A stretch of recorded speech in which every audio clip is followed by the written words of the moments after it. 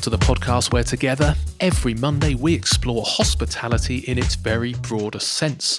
From culture and cooking, cocktails and coffee, nutrition and farming, politics and animal welfare, organic and sustainability, family and business, entrepreneurship, and much, much more. Come and learn with me, Mark Cribb, about where our food and our drink comes from, and the businesses and, more importantly, the human beings that thrive on where we decide to spend our time and our money. Sign up to our weekly newsletter at humansofhospitality.co.uk and hit subscribe on your podcast player of choice. Hello and welcome, and I'm releasing this episode on Bank Holiday Monday of a challenging wet one where hospitality is currently only trading outdoors, if at all. And lots of very motivated and patient customers sat under umbrellas and wrapped in blankets, and once more, I feel proud of the hospitality sector for just getting on with what can often seem ridiculous guidelines. Looking at customers in the freezing cold and wind with an empty restaurant just a few feet away is very, very difficult when hospitality is hardwired into your soul. But seeing the team running around with blankets and heaters and umbrellas and trying to assure that everyone is still smiling makes me very, very proud and reaffirms my love for this fantastic sector. So much more about being human than being a business. Anyway, best of luck to you if you're trying to operate at the moment, or if you're a customer and you're trying to warm up over your icy cold beer. Hopefully, we will be back open indoors again soon across the country. Now, I think you are going to fall in love with Dan, today's guest, and the Lake District farmers for a whole heap of reasons. Firstly, the Lake District is just an utterly stunning part of the world, so anything that we can do to support it and the way of life that has been going on there for hundreds of years, I personally think is really important. Traditional farming, where animals can roam free on the fells, for me is a big part of this. Not only does it protect a way of life and lead to happy animals literally a million miles away from modern intensive production techniques, but clearly it creates nicer animals for the food system too. Lake District farmers supply most of the best chefs and the best restaurants in the country, as you are about to discover. But more than that, this is also a tale of perseverance, of business acumen, of learning and making things up as you go, of responding to business catastrophe and adapting fast to keep the business running. Dan and his team's perseverance and commitment comes across in so many of the stories that he tells. Whether that's being found half-clothed, having slept in the delivery van before meeting an important potential customer, or relocating the entire business over a weekend following a fire, or simply realising that if you have a 1 in 100 chance of making something happen, you've just got to repeat it 100 times. And we also touch on the ethics of meat consumption and the carbon impact of our diets, so plenty in here for everyone. I very much hope you enjoy the chat, and if you do, as always, a review on your podcast player of choice is hugely appreciated. Or get in touch and send me your feedback via the website humansofhospitality.co.uk, where you can also become a patron or make a one-off donation to keep this podcast on the air and advert-free, and motivate me to keep finding awesome humans to chat with. Right, let's go and meet Dan. Enjoy the conversation. Cheers. Dan Austin, Managing Director of Lake District Farmers. Thank you so much for joining me on the podcast today. Hugely appreciate you sparing the time to chat. Can I just ask, Dan, because unfortunately, despite the fact that I love the Lake District, we're not face to face, but where in the world are you this morning, Dan? I'm on Walney Island this morning, by the beach. It's very ironic because it's got a beach and it's in Cumbria and we rarely get sun, but we do have some nice sunshine today, so it's beautiful. So where's that then? Is that's on the coast, is it? Or yeah, so I live in Barrow-in-Furness, okay. which is a big shipbuilding town, BAE Systems, etc. Our animals are sourced throughout the Lake District, so Langdale, Preston, Borrowdale, etc. But I am a Barrow boy, born and bred, and Walney is a little island just off Barrow-in-Furness. Amazing. All right. Well, I'm by the beach as well, so that makes me feel better. I was going to be deeply envious because I imagined you, I don't know, sat on the top of a stone wall on a fell, sort of, smoking a pipe, looking out over the lakes. But we're coastal brothers, so that's better. I will be doing that on Monday. So. Oh, will you? Oh man. Damn, I want to be up there.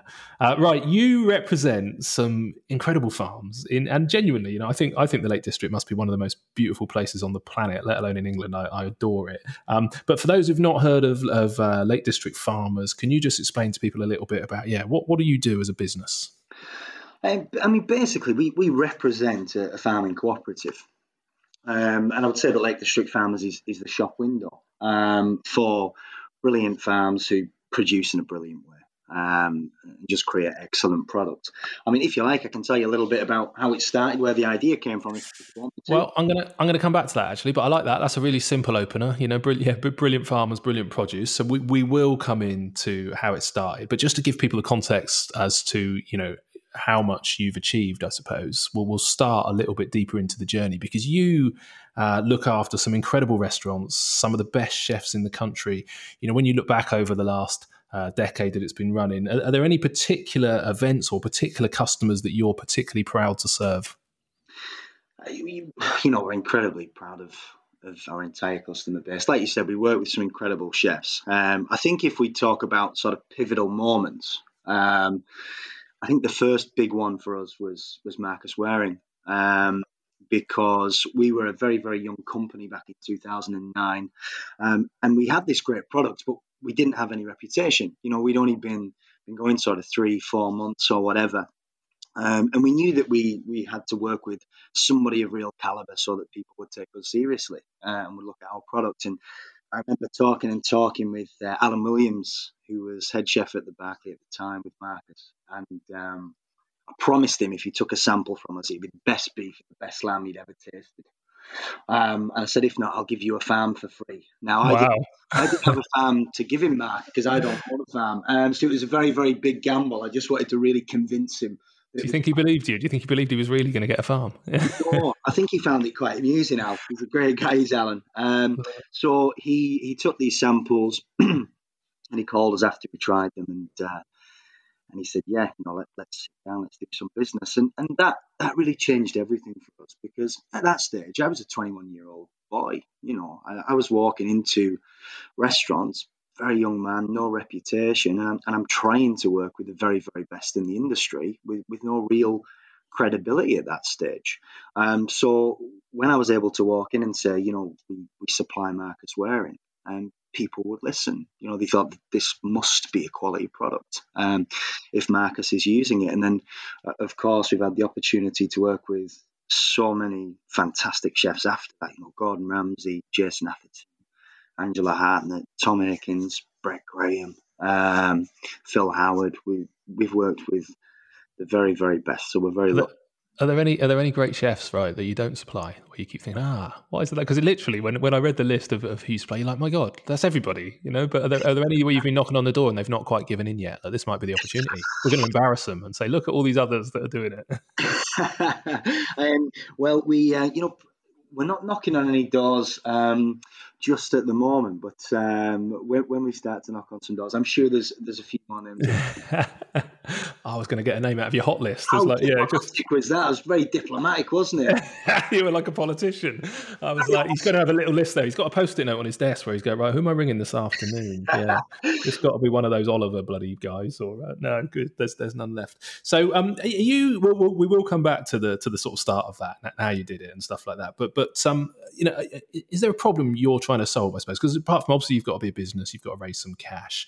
But is there a problem? Is there a problem with intensive farming, or is there a specific problem with the route to market for some of the incredible farmers you represent? What was it you were trying to do apart from run a business? I think the first thing we wanted to do was give farms proper support. I grew up on my granddad's farm, and he was a wonderful man, my granddad, my hero really. And I would see him get up every day, 5 a.m. and he worked incredibly hard, and he really looked after his animals. He had such a special relationship with his animals. And when we started Lake District Farmers, I guess it was just as simple as wanting to give people like him a proper price, a fair price, and proper support, and I guess enable people to give their animals a better life. and produce a better product. And that was what it was all about. It's a little bit like fair trade.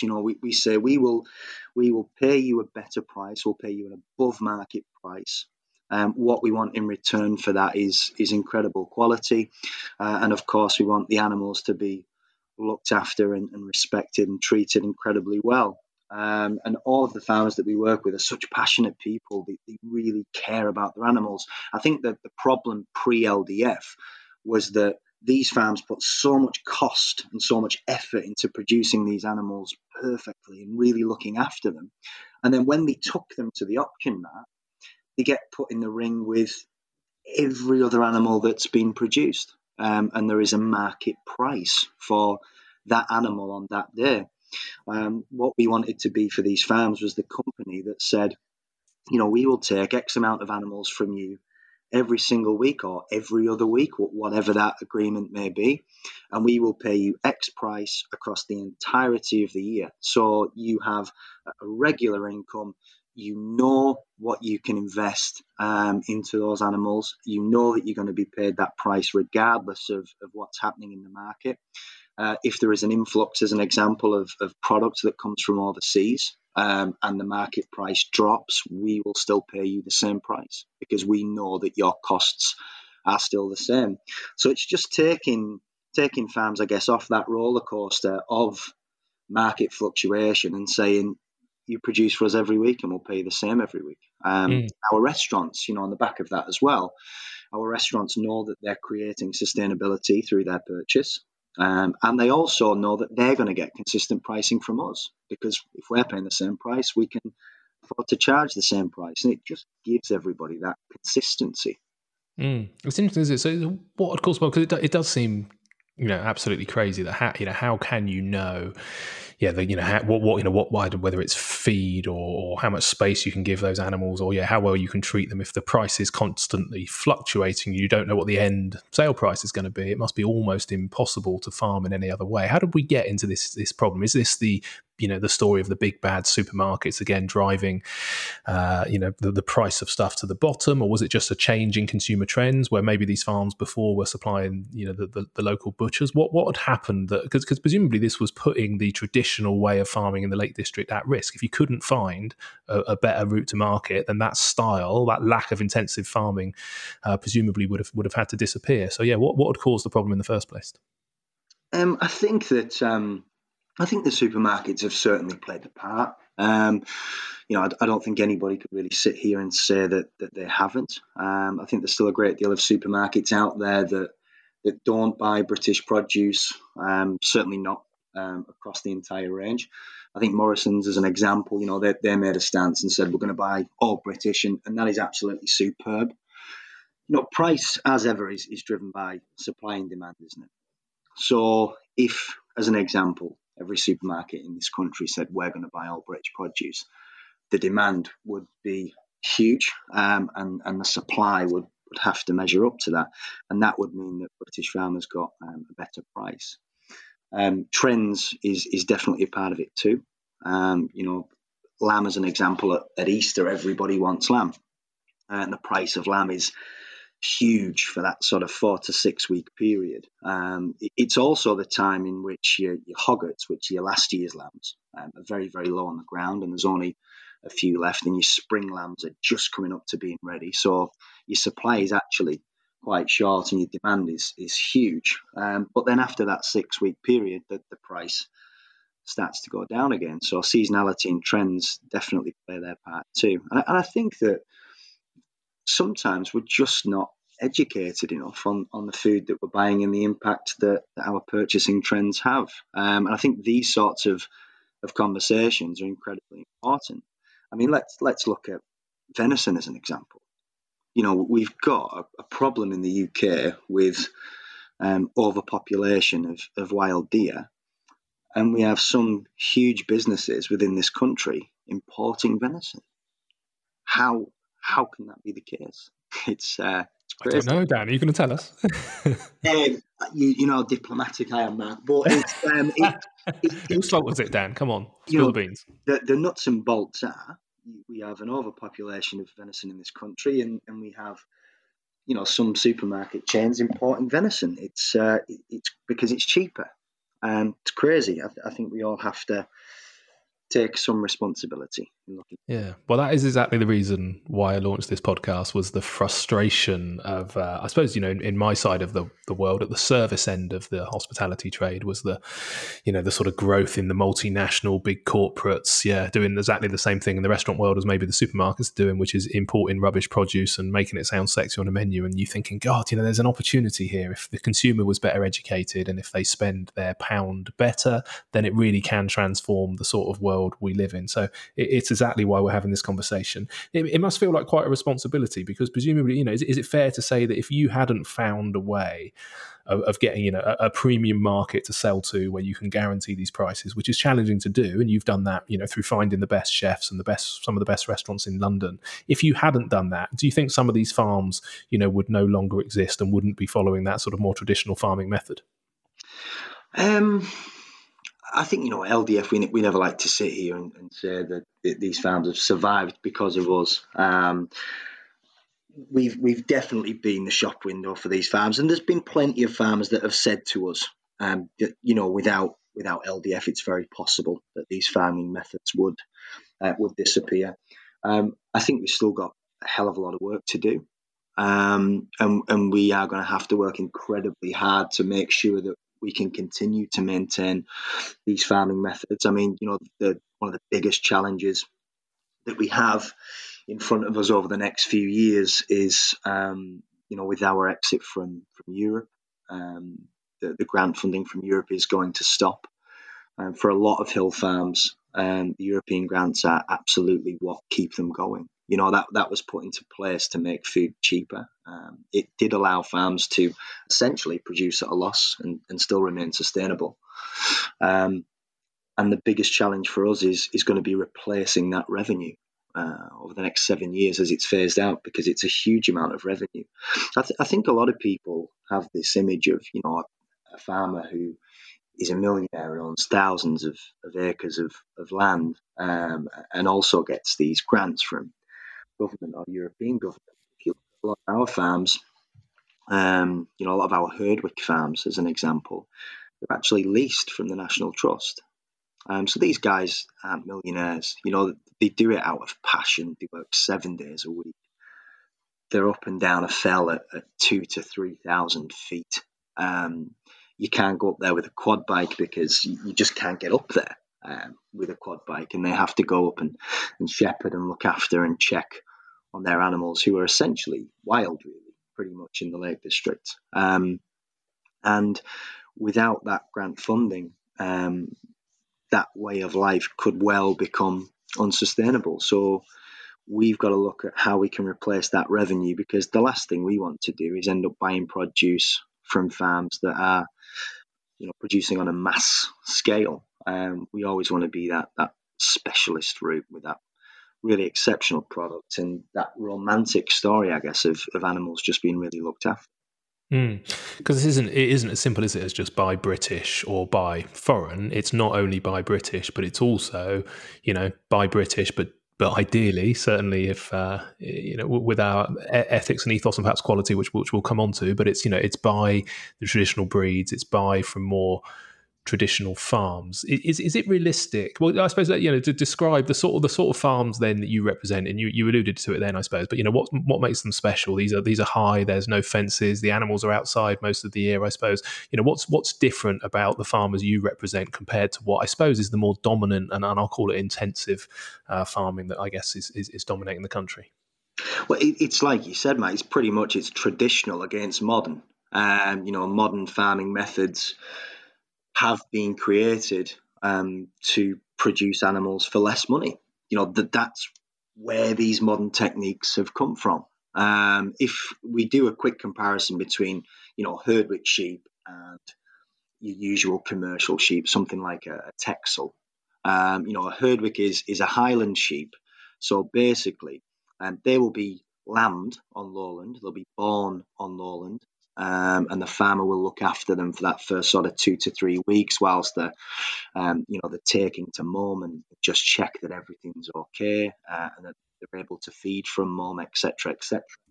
And then after 3 weeks, those sheep will be at the fell gate, and they will want to go up the fell. They want to go 2,000 to 3,000 feet, and they want to be in their natural environment where there is absolutely no fences whatsoever. And the Herdwicks have an incredible hefting instinct. So when they go up on the fell, they will stay on that fell for the rest of their lives. You will get the odd wanderer. and we've had sheep that have gone, 30, 40, 50 miles and then being brought back. But as a general rule, they will stay on that fell because of their hefting instinct. Sorry, what's hefting, Dan? Hefting is basically that they will stay in the same place. They don't need fences to control them. They don't need fences to manage them.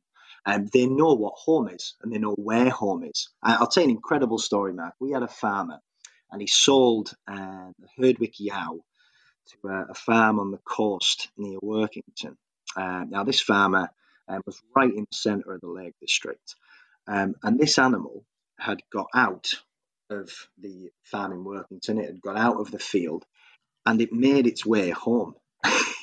It literally made its way home around 50 miles. Wow, really? And it's just that hefting instinct of knowing where home is. It's quite incredible. In fact, the farmer laughed and said to me, "It's the only sheep I've ever sold twice." Because he told this farmer that it had made his way back, and he didn't believe him. So he said, "It's the only sheep I've ever sold twice." Wow.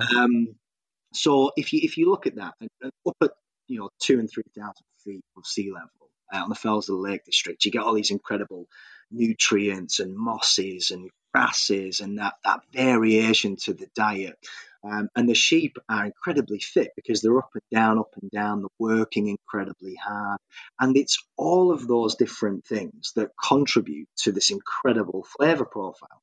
And because they're produced in that natural setting, our Herdwicks will be a minimum of 12 months old, minimum 12 months before they come into LDF. Anywhere between sort of 12 and 22 months, really. Whereas if you look at a commercial sheep, it will be, born on lowland, produced on lowland. It'll be given some feed to finish it before it goes into the commercial market, wherever its end user is, and they will live for around 5-6 months. So they live for half the time, and on lowland pastures with a diet of just sort of grass, really, as opposed to really living a life and going up and living on the fell and having all these beautiful different arrays of grasses available to them. I mean, on one of our farms, they have 86 different varieties of traditional grasses. It's like a buffet. Wow. Sheep up there, but it's just their natural environment. It's where they want to be, and we're not changing their natural environment to suit a cost centre. We're just saying if that's how they want to live and that's how they've always lived, we should respect that. And if it takes a little bit longer, that doesn't matter. Let's respect the way the animals lived for hundreds of years. So what's your perception? Is this how all meat should be produced and we should just, pay more and respect it and maybe eat less? Or is this always going to be a niche sort of premium end of the market and actually you need that intensive system to feed people? We did an article years and years ago. I always remember it. It was a girl called Elizabeth Hewson. I think she's called Elizabeth Chapman now. She was a wonderful lady. And Brett Graham, who was at the Ledbury, put me in touch with Elizabeth. She's an Australian like Brett. And she had such a huge passion for cattle and cattle production and doing things properly. And she just really loved cattle, as an animal. She deeply respected them. And she asked if she could come and visit some of our farms for a piece that she was writing. And we took her on a farm to her, and she wrote this brilliant piece about how meat should be treated like wine. We should understand the region. We should understand how it's been produced. We should understand what makes it special. We should respect it in the same way, and we should eat it less but pay more. And in this piece, she said that if we cut down our meat consumption by half, essentially half the world would be vegetarian, and we could afford to pay twice as much for that piece of meat when we ate it, and we could buy from responsible producers who really looked after their animals. And for me, if I could pick one way the world should be, that would probably be it. I think we should eat meat a little bit less, but when we do eat it, we should really enjoy it and make sure that we've sourced it from, a sustainable farm that's really looked after the animals. I mean, let's have a talk about carbon. One of my huge frustrations is that it's in the press all the time about the carbon impact, the environmental impact of beef. But how is beef categorized as one product? How are we taking all of these different methodologies of producing beef from around the world and putting them in one section and saying that's the carbon impact of beef? If you compare Australian to American to even mass-produced British and then against Lake District farmers, British production, these are very, very different methods of production. And the carbon impacts of each are hugely different. And I think we've got to start reporting information more accurately and not just throwing a headline out there that people are going to read. And I think that, again, that fits in with the piece that Elizabeth wrote, because buying responsibly is not just about making sure that the animal's being looked after and that the farmer has been looked after. It's also about making sure that the planet has been looked after in the production of that animal as well. So if I could pick a way in which we should consume meat, that would be it. Okay. Do we need animals then to, because some people would say, just don't eat meat. Animals are happy. They'll do their own thing. Is that unrealistic? Do we actually need animals to, for the environment? I know in the sort of circular farms, the nutrients, cows walking across a field can churn up the grass and their sort of, feces kind of, adds nutrients back. And then, other animals come in and eat that grass, or we grow stuff in it. Do you think they're an essential part of the sort of agricultural cycle, or are they a luxury? I absolutely believe they are, but I don't think that I'm really able to sit here and answer that question. But I certainly believe that they are. I don't think the answer is to stop eating meat if we don't want to stop eating meat. I think the answer is to produce it more responsibly. I mean, just as an example, we've engaged with a university over the past 18 months. We're doing a sample study on 4 of our cattle farms at the moment. And the aspiration is to, as quickly as possible, get these farms to a point where they are carbon neutral. And then as soon as we've got 4 farms that are carbon neutral, we'll use that as a case study, as a comparison. And then we'll look at, another 2 of our farms. Let's get them up to being carbon neutral. Then let's look at another 4 of our farms. Let's get them up to being carbon neutral. And as a business, Lake District farmers would like to be carbon neutral. And I think that that's the answer. If you look at agriculture and the production of meat, this goes back hundreds and hundreds and hundreds of years. So I don't think that we have to stop eating meat. I think we have to look at how did we used to do it. Let's look at how we used to do it hundreds of years ago. Let's go back to that sort of traditional, less intensive way of farming, and let's make it environmentally sustainable and a product that people can respect and enjoy. I think that's the answer. What are those farms changing then to become carbon neutral? It's not one of these ones where you just go and, invest in a load of trees in the Amazons or whatever. This is genuinely changing the farm specifically, is it, to be carbon neutral? Yeah, absolutely. I mean, planting trees is absolutely a part of it, because it offsets the carbon. That's absolutely a part of it. But it's also about, how can we be more efficient? As an example, we work with a brilliant farmer called Tim Winder, and Tim is maybe half a mile away from our factory. Tim, brilliant man, and he's using recycled paper, which is too small. The shreds of paper are too small to be used for anything else, so they would essentially go to landfill. And that's what he beds his cattle in. So when it gets incredibly cold and they're coming inside, or they're on the finish feed or whatever, Tim beds them on this recycled paper. And the cattle absolutely love it. It's incredibly warm for them. It's incredibly clean, and it just sort of sticks to the coat, and then when it dries, it just drops off. So even from a maintaining cleanliness perspective, it really really works. But we're reusing a product that would go for landfill, and then it's about finish feed. Can we use byproducts in the finish feed for the cattle instead of producing a product to put into feed for the animal? Can we actually use a byproduct to produce that finished feed? And even daft things, Mark, like if we buy 2 cattle off Tim a week and then we buy 2 cattle off Michael a week, actually, can Tim put 4 cattle in his trailer that week and take them down to the abattoir? And the next week, can Michael put 4 cattle in his trailer and take them down to the abattoir? Straight away, we've just cut down 2 journeys to the abattoir. So there's a million different things that make it up. And of course, it's not just as simple as planting trees. And I'll be honest, we've really enjoyed looking at it. We're really passionate about it. And when you start looking at it, it's amazing the things that you can do that are ever so simple that can cut down your carbon footprint. I love that. Some good examples there. I think you can't be somewhere as beautiful as the Lake District and not think about protecting the environment in the same way that one of my restaurants overlooks the sea. And, when you're watching the beautiful burnt orange skies and the big ball sort of, dropping over the horizon, over the ocean, you can't sit there and look at it and in anything but awe and think like everything we can do to protect this. Much as Elon might try and convince us, I'd personally quite happy to live here and not on Mars. It looks a bit rubbish.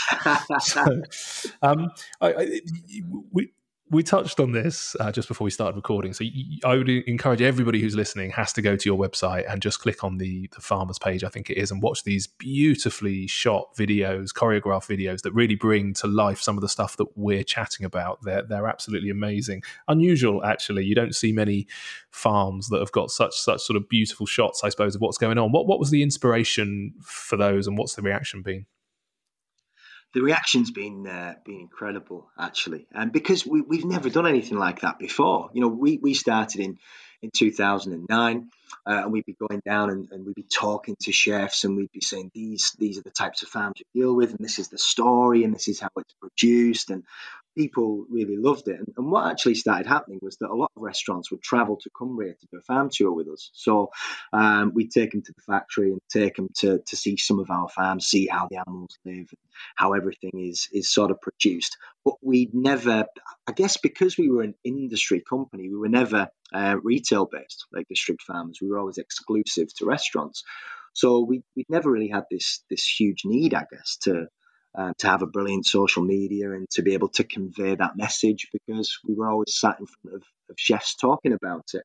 And when we came to the first lockdown, we very quickly adapted into a retail business to clear the stock that we had left, because obviously everything closed overnight, and we had this huge stock holding because we mature beef as an example for 5 weeks and lamb for 2 weeks. So we had all this stock to clear.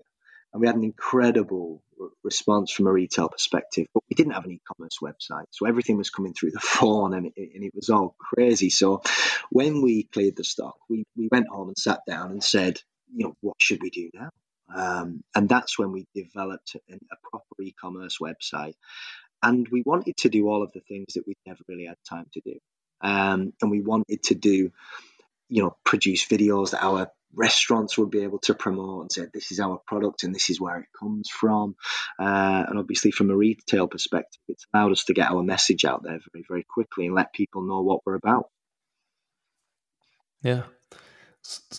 So one of the guys that you've got on this video, Eric Tailforth, is it one of your farmers? Yes. He's got this great love for his sheep. I think I only watched it once, but I thought he almost had a tear in his eye. I almost did as well. And there was another one, I think, of a couple of cows that had been born really close together. They weren't brothers, but they were sort of treated as brother. And the level of respect that the farmers had for the animals in sort of making sure that they stayed together was amazing. But if we take Eric as an example, can you tell me a bit about Eric and what he does? I'll tell you a funny story about Eric, Mark. And actually, so when you're talking about them 2 cattle that were born together, the man on that video is a man called Stephen Airy.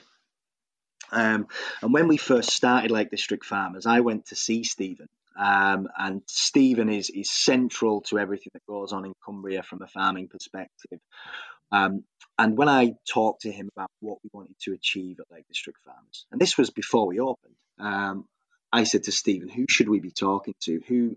Who's producing in the best way? Could you give me a list of 10 farmers who I could sit down with?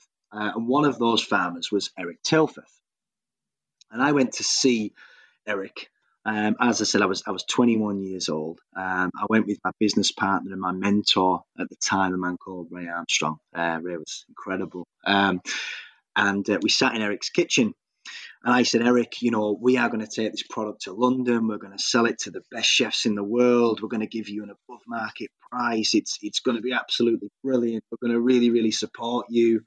And I had no idea what I was doing. I just had this idea. And when I left his farm, Eric's wife said to him, do you think he'll be able to do it? Do you think he'll be able to deliver everything he's just promised? And Eric said, no. And she said, are you going to back him? And he said, yes. And she said, why? And he said, because you just never know. and I don't think Eric even believed that we'd be able to achieve this. But I've had some incredible moments with Eric.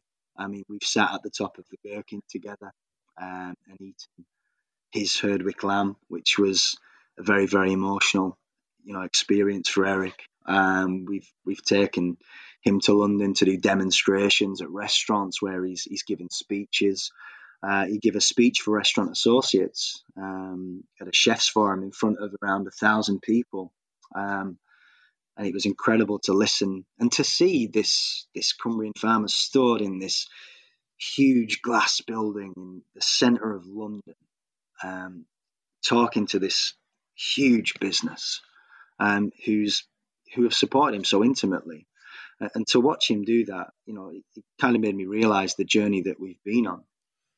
Yeah, it's amazing, isn't it? It's so much more than, that's why I started with the business question, because it's so much more than that, isn't it? And yeah, that's awesome, because he just looks like it's hard work, hard graft for him, pottering around. He's an old guy now, I suppose. And yeah. 35, Eric. 35 years old. It's just incredibly hard work. Eric went to be basically to work for the man who leased Millbeck Farm as a young man, and he was there for 5 years learning under this gentleman, and then he went on to be the shepherd at Millbeck Farm. It's actually a farm which was purchased initially by Beatrix Potter, which you'll have seen in the video, no doubt. Beatrix wrote Peter Rabbit, of course, and all those amazing novels, but she had a huge passion for Herdwick sheep. And she bought, I think it was 8 farms that she bought, and she gave them to the National Trust, but she basically said that they belong to the Herdwick sheep. So when a farmer finishes his lease, he has to give the next tenant who's coming in, they have to get 400 Herdwick sheep with that farm, because Beatrix said that the farm belongs to the sheep. So it was actually Beatrix Potter really that started all of these incredible farms across the Lake District and in the Langdale Valley, and Eric's farm is one of those. Amazing. Well, lucky sheep, because it's a beautiful spot. As I said, we come up to Coniston quite regularly, and so we've been to some of the places that I think Beatrix was based near there, and absolutely stunning. So then let's go back, because you started this, like you said, really young, 21 years of age. What was your role in those early days? How did you, because you weren't just employed, you helped co-found the business. How were you so motivated, and what had you seen that motivated you to do that, and what was your original role in the business?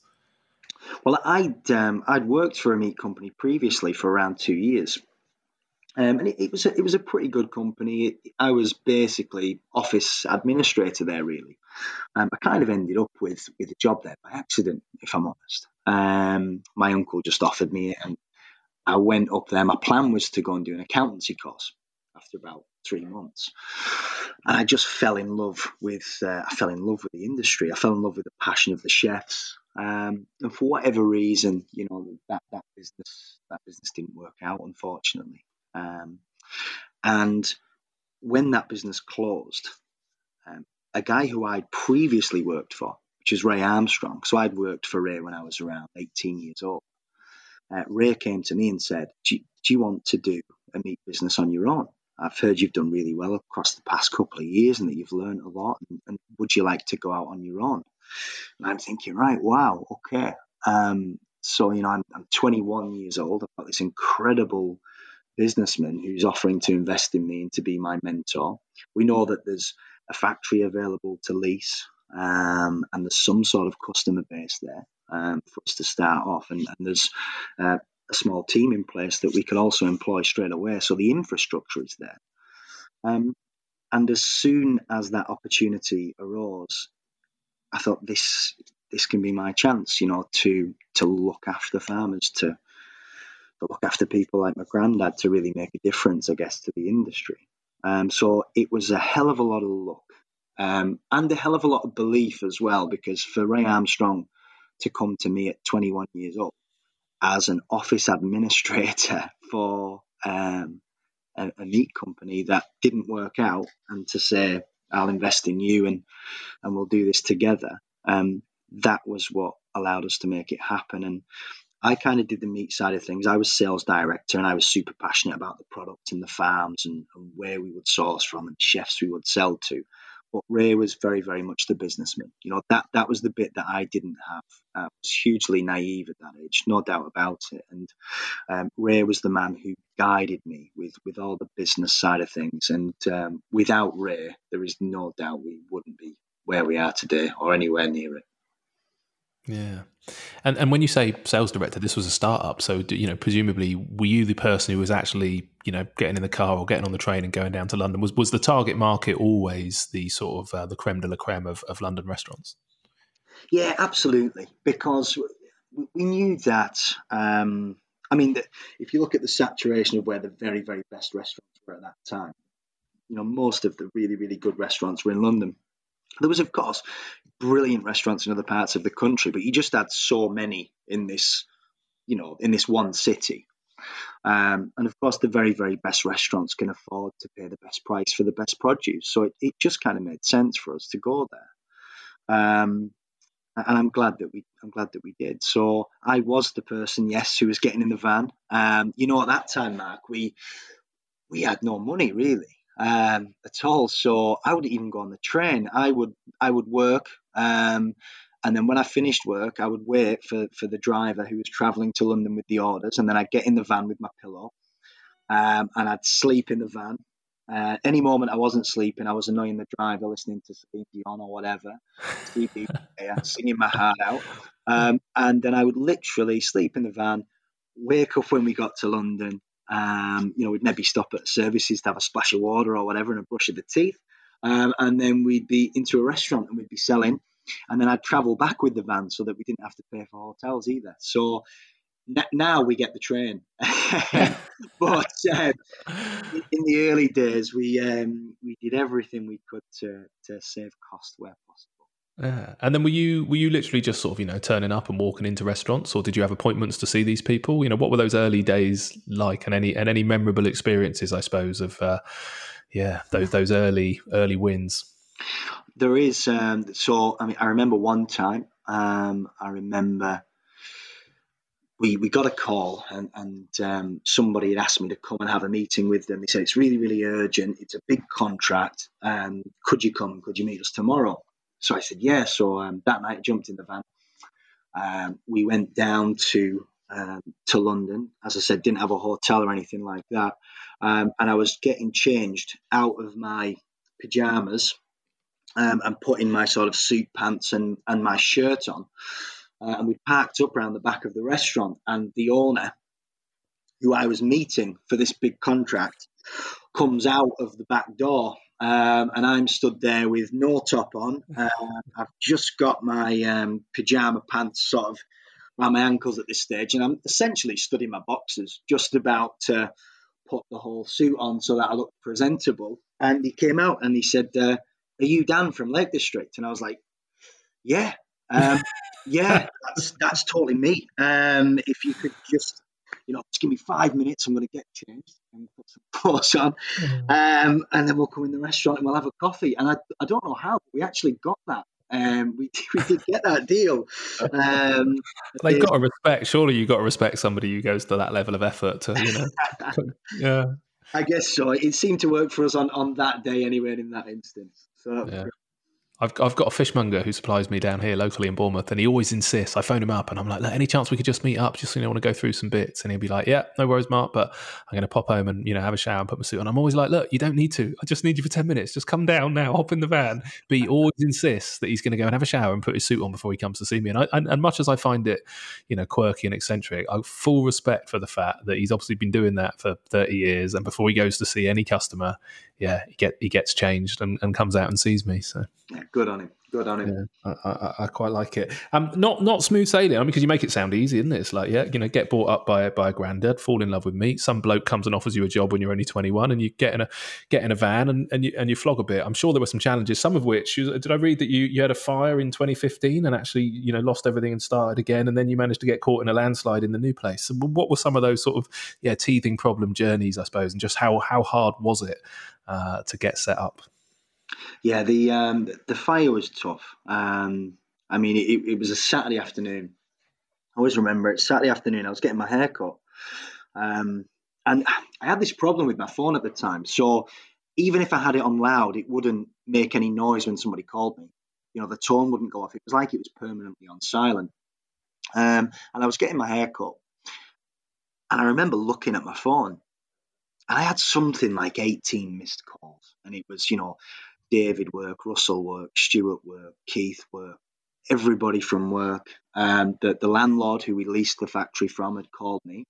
My mum had called me. Wow. And the big one for me was the local newspaper. And when I saw the local newspaper, I thought, shit, this is bad. And I called Russ, who's our sales director, and he's been with us a long time, Russ. And he sounded pretty emotional. He said, I think you need to get up here now, Dan. So I got in the car with half a haircut, and I drove up there. And when I got there, I think there was six fire engines there. And I remember being stood up on a hill with my mum looking down on the factory. We'd climbed up on this hill to look down on it to try and see what was going on. And you're really emotional in those instances, and you say stupid things, and there's no rhyme or reason. And I remember saying to my mum, it's going to be okay, Mum, because all the fridges, all the panels are fireproof and all the doors are fireproof. And I remember her looking at me and she said, Daniel, you need to start to get your head around it, because you need to start to think about what you're going to do, because it's not going to be okay, son. And I said, no, it is, Mum. And she said, no, it's not. She said, you've lost everything. It's gone. So you need to start to think about what you're going to do. You need to start to think about what the next move is. And it must have been a couple of minutes later that the roof sort of fell in on production. And we watched this roof fall in. And I said to my mum, maybe I should do something different. I've been doing this for years and it's been a good run for us. And maybe this is my time to do something different. And I can't really tell you what my mum said word for word, because you'd have to edit it out. She's a strong Cumbrian woman, is my mum, and she told me exactly how it was. But she basically said that I was full of it and that I couldn't do anything else because I cared too much about this. And she said to me, "Do not come home until you've signed the lease." Wow. And she turned to Hayden and she said, Hayden's my business partner, Ray's son. And she said to Hayden, make sure that he's got coffee. And I remembered a piece of advice that Ray had given me very, very early on in my career. And he said to me, Mark, this was when we were trying to get a big name chef to give us some credibility. And Ray said to me, Dan, if something's 100 to 1, all you have to do is do it 100 times. And people miss that. Yeah, it's true. People don't play the math. And he was talking to me about getting a big name chef. And he said, if it's 100 to 1 that you're going to get one of these big names, then you call 100 of them and you knock on 100 doors and you walk in 100 restaurants. Because if it's 100 to 1, in one of those visits, you will pick up a customer. And I thought about that piece of advice when the factory was burning down, and I just called everybody. I called everybody who I knew in the industry, and I just said, "It's Dan from Lake District. This is what's happening. We're going to need to relocate as quickly as possible. Do you know anybody that's got a factory that we may be able to lease?" And after a lot of phone calls, I spoke to our veal farmer, actually, brilliant man called Andrew Barraclough. And Andrew said, "You need to speak to Steve Dunning, because Steve has a site which is available off Junction 38. So that's about an hour away from where our factory was at the time. So I shot up to see Steve. I called him. I organised a meeting. Me and Hayden went up there, and we agreed terms on leasing the factory that evening. So we burned down on the Saturday and we reopened on the Monday. No way. That's crazy, isn't it? And I remember, we had some customers, Mark, ringing us on the Monday, and they didn't know we'd had a fire yet because we hadn't had a chance to sort of communicate it. So they would be ringing us and we'd be like, "Yeah, so," and they'd be like, "What happened over the weekend?" We'd be like, "Well, the factory burned down. We are in a new factory. That's mental. We don't have the full product range available for you." And we'd have that conversation. But, in that, particularly that first week of moving into the new factory, I learned the true value of all the relationships that we'd built across a period of years, because we had chefs ringing us up and saying, Dan, Russ, Hayden, Phil, they were just saying, "What do you want us to buy? You tell us what you want us to buy and we will put it on the menu. So whatever you have, whatever you had at the abattoir that you've managed to transfer, whatever you've got in stock, you tell us and we will buy it from you, and pay you full price for it." And we got such incredible support. And that was in the June. And then in December, we had Storm Desmond. And I was in London at the time. And I got a call from one of the other business partners, who was Steve Winwood. Steve's my uncle, and Steve was the accountant. And he said, "We've had a landslide, and it's come through the back of the factory." And I said, "What do you mean?" He said, "Well, we've had a landslide, and basically it's come through the back of the factory, and it's buried the lamb fridge and the pork fridge." And I thought he was winding me up, man, because we'd literally just recovered from the fire and got the product back to where it needed to be, and got the fridges running properly and the aging right. And I honestly thought he was winding me up.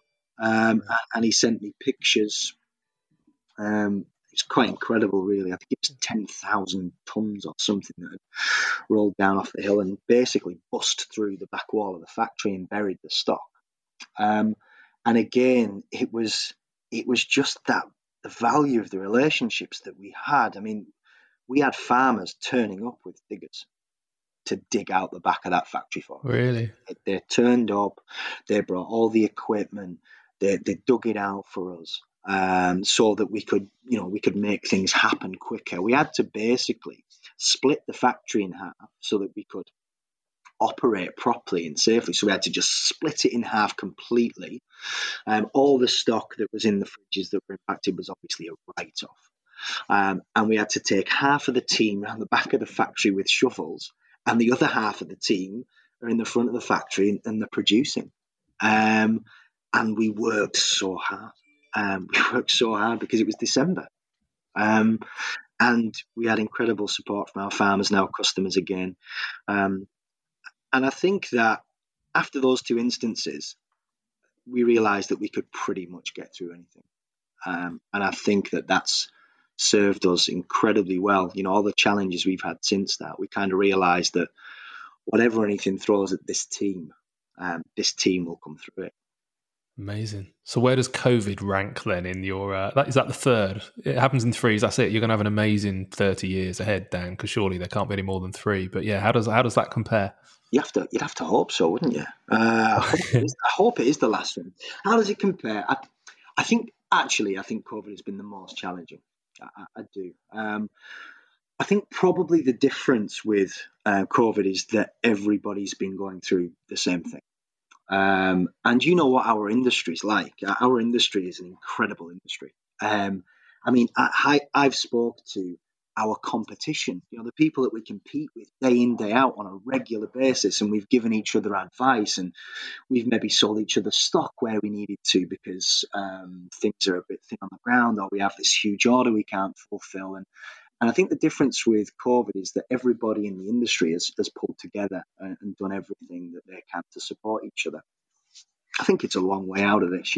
I think we have a lot to do in hospitality to recover from coronavirus, but the difference between that and the fire and the landslide is that we're all in this together. That's given me a great sense of comfort, and I think that I've had brilliant advice from brilliant people, and because of the industry that we're in, I think we'll come back from this easier than we did the other two. Yeah. Okay. Some of the changes as a result of COVID. Did you sell direct to consumer before, and these boxes and all this, the sort of meat that people can now buy direct? Is that literally as a result of the pandemic? It's literally as a result of the pandemic. Yeah, we were exclusive to restaurants, and we had such demand for the product, I guess, that we were in a really lucky position. So if you go pre-coronavirus, we had a waiting list of customers basically. And as such, we couldn't supply the public because we didn't have enough product to supply the demand that we had from our restaurants. But as I said, when the restaurants closed, it was like, one day they're open and the next day they're closed. And that's how it happened in the first lockdown. And we had around £250,000 worth of stock in the fridges, and we're sat there saying, okay, the restaurants are closed. That's our only route to market. All of our customers are closed, and we've got £250,000 worth of stock in the fridge. What are we going to do? And we just put it out on social media, basically. We had about 2,000 followers, and we put it out and said, we're going to supply the public direct. Just call the office if you'd like an order. We did sort of set boxes to try and utilise the stock as efficiently as possible to make sure that, we were selling enough of everything. As opposed to lots of one product. And it just got shared and shared and shared and shared. And, our customers were sharing it, saying, you should buy meat from these guys. They're incredible. They've never supplied the public before. This is our butcher. And that support basically got our message out there. And the phones in the office were just absolutely off the hook. We had sort of 10 or 12 people just on the phones, just answering phone calls. And we were taking sort of manual payments with a card machine, and then everything was handwritten. Every order was handwritten because we didn't have, any infrastructure in place. And the team at LDF were incredible actually through that period. I don't know how we didn't drop an order or miss an order or product wrong, but they did a really, really good job. And as I said, second lockdown, we decided to develop an e-commerce website so that we had a proper infrastructure to do it. But we cleared all that stock. So literally through that, putting them posts out on social media and people sharing it, we cleared all of that stock during the first lockdown.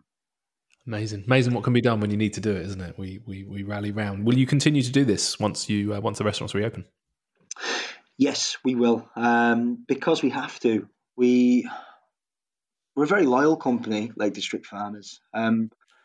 These people, the general public, our customers, they've supported us. They've got our business through this. They've allowed us to support our supply chain and to continue to buy from our farms. Of course, we haven't been buying as much as we would if the restaurants were reopened, but they've still put us in the position to support our supply chain. So we can't turn our back on those people when the restaurants reopen. We can't say, oh, we're going to be exclusive to restaurants again, because it just wouldn't be right, and it's not the type of company that we are. I do think that in the long term, we will probably go to membership only in terms of the retail side of our business, because that will allow us to control how much we sell and ultimately control the quality, which is why we always had a waiting list of customers for restaurants, because we would never oversell something. We'll only sell it if it's perfect. We'll only let it go out the door if it's perfect. So I think we'll have to go to membership only to allow us to control the amount of sales that go through. But everybody who's purchased from us will automatically be given a membership. Yeah, interesting. And then you've done the boxes as well. You've teamed up with various chefs. I think I saw 3 or 4 on your website. So you're actually doing these sort of. Is that something that you're sort of reselling on their behalf, or have you got them in to create these boxes specifically for you? How does that work? So during the first lockdown, we teamed up with Howard Arms. Sally rang me and said, should we do a box together? And we did a sort of a Howard Sunday roast box. And it was really, really successful. But we only did it in London. We only had the sort of infrastructure to do it in London, really. So second time around, I had a chat with Jason Atherton. We had a chat with Rachel from the Gavroche, and we teamed up with Michelle. And we did go London only at the beginning, but there was a lot of people who wanted us to go nationwide. So we had to sort of adapt very, very quickly and change the packaging and look at how we made that possible so that we could go nationwide. And it was a real learning curve for us. But now we're in the position where actually we've become really, really good at it. And how it works is we'll take the orders through our website. We'll give those orders to the restaurant. We'll say we've got, 200 boxes going out this week. It's all set menu, of course. The restaurants will produce the food. We will go down to the restaurant. We will basically make all the boxes, pack everything, dispatch everything. We take care of everything from a logistics perspective and a customer service perspective. So from the restaurant's point of view, it's about making sure that they produce the food to an incredible standard, which of course, they always do. And we're honoured, really. For a little meat company from Cumbria to team up with Michelle Roux and Marcus Waring, Jason Atherton, Goodman, it's been incredible for us, really. And of course, it's really made people aware of who we are and sort of extended, I guess, the general public know more about Lake District Farmers because of those collaborations. So we'll be forever grateful. Well, yeah, and likewise them to you, I'm sure. It's just, it's a great example, I suppose, of when these things work, and it is symbiotic, isn't it? They really need you to be doing this traditional farming to create the very best produce, and you need a route to market where people are willing to spend a few more quid. So, which we got to draw to a close very shortly, but that probably brings us a little bit then to the future, and I suppose what people can do in general. What's your plea, I guess, to the public? And not everybody clearly can buy from you. So yeah, are you optimistic about the trajectory of farming? Are you pessimistic about it? And to make it, more positive than negative, what would you ask either the public, I suppose, or the industry to do to help? I'm always optimistic. I'm never pessimistic, ever. Because I think where there's a will, there's totally a way. And I think as we go through, we tend to see that as we roll through the years, people are absolutely getting better educated on food. It's becoming more important to people. People are talking about it more. But my first message would be, please buy British, because in whatever context, buying British is more positive than anything else. Even if it is mass produced, it's still better to buy British for our agricultural industry. But I think further on from that, if you can, ask the question: where does it come from? How is it produced? How is the animal looked after? Try and understand what you're buying, and try and make sure that you're buying responsibly, and try and make sure that you are supporting somebody who's doing things in the right way. That the fundamental things that are important for me are that the animal is being looked after. The animal welfare absolutely comes first. Is the product sustainable? And is it properly sustainable? That's incredibly important. And then from a carbon perspective, are we being responsible? Is it kind to the planet? Are we buying from a source that is focusing on making sure that it does the right things for everybody globally? It's so important. So if we could look at those three things before we purchase a piece of meat, I think that would be awesome. Agreed. I feel for the public because it's a challenging thing. You and I were in the industry, and even I can struggle to get my head around it. Fish is one, where some animals move. Don't at least you can. Your animals stay in the field; they're supposed to, even on their own. But fish, you're like, not only where were they caught, but where have they come from? What size were they? Was it their breeding season at the time? Do you know if they were pregnant? You're like, my goodness, it's complex. I guess we really need to rely on the industry and the chefs being as well educated as well. I'd love to think that catering schools, and I don't know if they're nailing this yet, but I would love to think that they're really instilling this responsibility right at the point where people are being taught about food, and probably actually for the wider population, it probably needs to be done at schools, I guess. I think you're right, Mark. And I think one of the things that colleges should be doing is engaging with suppliers. I remember going down to Furness College, which is my local college, maybe 3-4 years ago now, and doing sort of an hour session with the students down there, and it was brilliant. I really enjoyed it. They really enjoyed it. I think they did anyway. I think that I think colleges and schools should engage with suppliers, particularly if someone's at college and they're in a culinary setting and they're specifically learning about hospitality, whatever, if it's industry specific. And let's get suppliers in to talk to these students and to talk to them about what responsible purchasing means, what sustainability means. Let's make sure that they walk into the industry with that education already behind them. I know from a Lake District Farmers perspective, we'd love to do that. We'd love to go into colleges and talk to students because it's fundamentally important for the future of the industry. So we definitely would. And I know loads of other suppliers who would absolutely do this. Amazing. Cool. All right. Well, look, we need to draw to a close, unfortunately, but just, big thanks for doing what you're doing. I just think, like I say, one of my favorite parts of the world, and to know that, those beautiful, good human farmers, following that sort of, proper approach, that they found this route and that you're helping them do that, I think is brilliant. So, hats off to you. Glad it's going well. Glad you've recovered from those various trials and tribulations, and hope you come out the back of this COVID one in good shape. Where should people go if they want to follow your journey, if they want to buy some of the meats? And I suppose a question, if you are a restaurant, do you think when you reopen you will be able to supply again, or are you going to go straight back into a waiting list? But where should people go to find out more? I think initially we'll probably go back into a waiting list for restaurants. I think just while we work everything out, our priority will be to absolutely make sure that we're supporting our customers properly. And giving them the quality that they need. But hopefully, a short time after we reopen and we get everything re-established, we'll be able to take on some new customers.